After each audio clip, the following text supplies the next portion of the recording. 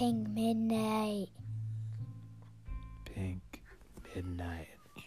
Pink midnight. Very nice story. But once upon a time, there was this girl, and she was all alone in her house at night. Everybody else had gone off somewhere. And there was this maniac at large, and it was dark, and there was a storm coming. But she wasn't afraid, because she had this large German Shepherd dog that slept underneath her bed, so she really didn't have to worry, even if it was dark. And she was all alone. That night, the storm began to rage. The shutters on the house began to slap the side. Clunk, clunk, clunk. She laid into bed listening to the night sounds and the storm rage. And for some reason, her skin began to crawl. The dog was sleeping under her bed, so she shouldn't have been afraid.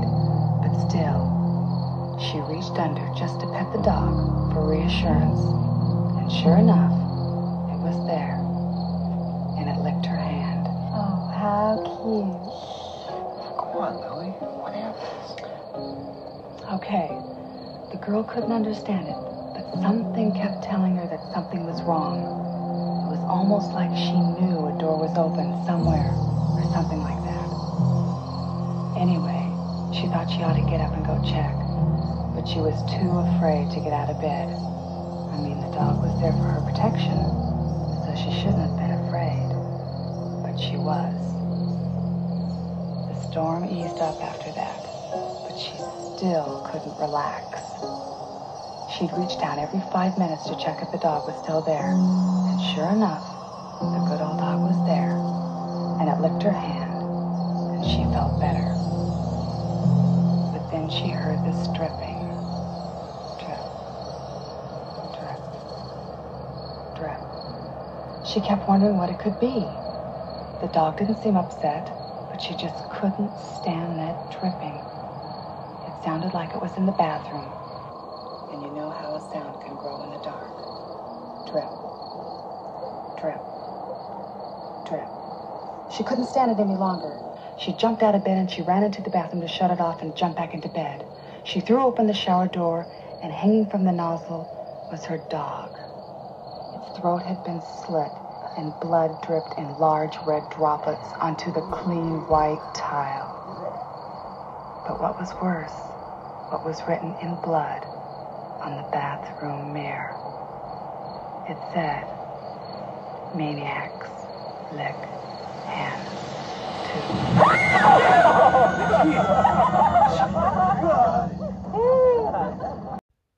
A tiny moon struggles to emerge against the dying night.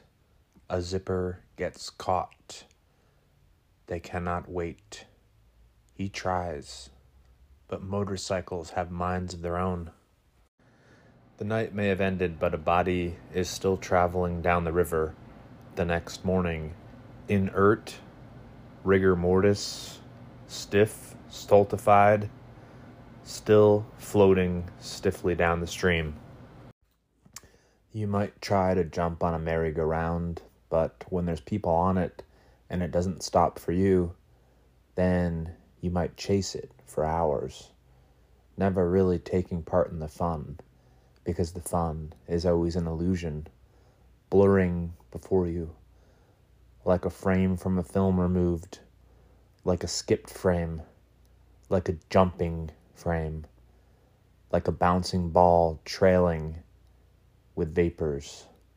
You might never reach the merry-go-round, and so you run away, a man-child with a conductor's hat and jeans pulled up too high. You run away, surrounded by the vapors of tears. Mrs. Sharp, she always loved a good country doctor, but after she said so many cliches, did the cliches cover her like a blanket at night as the spider in its web stared down at her in hate? Did the cliches comfort her then? Did she find that old good country doctor she saw in a Norman Rockwell painting? Did she finally lay down her roots for a white picket fence and a red apple and a beautiful sunrise? Did she finally feel comforted by the quilt her generation and her grandmother's generation had been knitting together in unison for even more generations than are countable? Did she have a mustache when she passed by you? The Carneys questioned your manhood, so you all played whack-a-mole and other games, pin the tail on the passing fancies, and then you drifted away, back down the river, where the bodies still hadn't been found. And they were drifting more slowly now. You only wanted to put on your bandana, remove it from your upper thigh, relax, maybe talk to the fairies in the garden, maybe have a conversation with the wood nymphs, maybe the elves in the trees.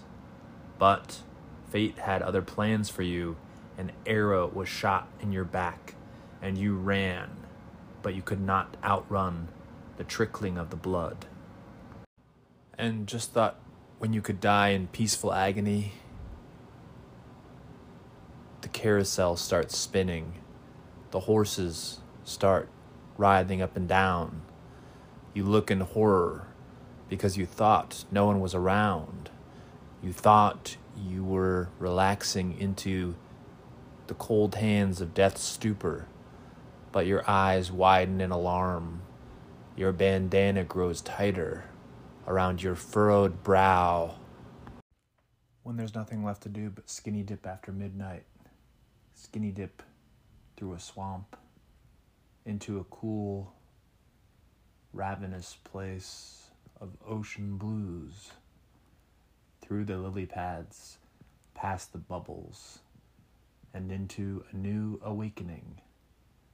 That's how skinny dipping can lend the aura of gentleness to a night imbued with hushed laughter, beer bottles, stroked and envied, and small, darling communities kissing among the fireflies. And hence the title Death Screams comes about in near perfect harmony as she floats along the river, the moonlight rippling on the waters, skinny dipping and at peace, and then the dead couple floats by. Maybe partners in her game, she wonders, but then she sees their cold cruelty cast upon them by the earthly, mortal fate cast upon us all. They scream for Sandy. They hope she gets home all right. They're still a bit tipsy or a bit drugged or a bit in a fugue. But Sandy's drifting with the couple now on her own journey, joining them in the land of the dead. The land of the dead, barely coasting and cascading off the river waters, barely rising, barely sleeping, barely dead, but dead nonetheless, and bloody too. Maybe it was the raccoon that did it. He walked on his hind legs and strung you up while you were in the outhouse. There were mysterious drips. There were planes overhead. There were raindrops afraid of falling. There's a lot of random heads and body parts scattered here. I went and tried to find my boyfriend, and I went in the car and his head fell right off. So I ran out screaming. Someone else came looking for me. That was when he stumbled on a whole mess of body parts. He almost tripped over him. Started screaming through the woods. There's really no killer in sight, but just everyone just keeps tripping over random body parts. And first thing you know, you're going to be, trying to swim up the stream, and then there's going to be a whole slew of other body parts just tumbling down the waters. That's right. The hands keep on moving. The hands keep on crawling right after they're trapped off. He screams in agony, falls back into a grave, but his hands have a mind of their own and they're just crawling off, and everything's fine for the hands, and he's in agony and the hands have left him with that pain, and the hands feel no pain at all.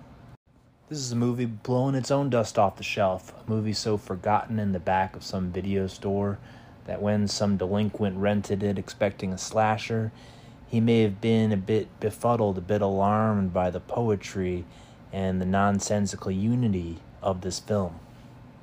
A friend tries to help another friend when they're climbing up from the basement, but he ends up pulling her in half. Bodies are quite flexible. Bodies float down rivers in this movie. Bodies fall apart like putty in this movie. All he really needed to do is just flick somebody's arm and it should fly right off. All he really needed to do is stare at somebody and their eyeballs should fall right down, rolling on down the river with those other bodies that we saw years before they were discovered, really. But it could have just been a few days, actually. But in the mind of the dead, a few days is years. And so when the killer finally pounced forth, finally revealed himself from some childhood trauma, Lily, all she had to do was flick a little piece of glass and it stabbed right into the mouth and the heart of his throat. The little body dancing around in his throat that was possessing him. And that little piece of glass, all it took was a little flicker, a little flip. And the moment it hit his neck, he was out cold. It was spreading wide and just falling apart. That's how the skin tumbles in this film. And the final girl in this one, she slits throats just like she was throwing some kind of ninja star, and then next thing you know, all she has to do is just outmaneuver the killer and he comes flying through the window. So this final girl isn't too tragic and doesn't suffer too much. All she really has to do is a flick of the wrist, some cross eyes, some wrong looks, and then finally he's flying right through the window, charging toward his destiny. A destiny of angels throttled. And then the police officer shoots him at point-blank range just to be sure, just about maybe a few inches from his face, and it's like that scene in Scanners with the exploding head, only this is just a mass coming apart, real groovy-like, and you never really know exactly when it will reconnect in some other form. Will it be reincarnated as a lizard or a butterfly, or will it just keep on soaring? Maybe there's someone sick enough just to do that scene in slow motion. Maybe then they can see that the prosthetics or whatever it is, some kind of piece of wax, will just keep on slowly exploding. And then this is the end. The body parts are still floating. The music is still playing. Maybe they'll never be found. Maybe they'll never even sink. It's like they're cast in ghost makeup now, and the lighting's sure pretty, and the lightning will sure strike again, electrifying that water, calling them back home. They just want to soar, they just want to float.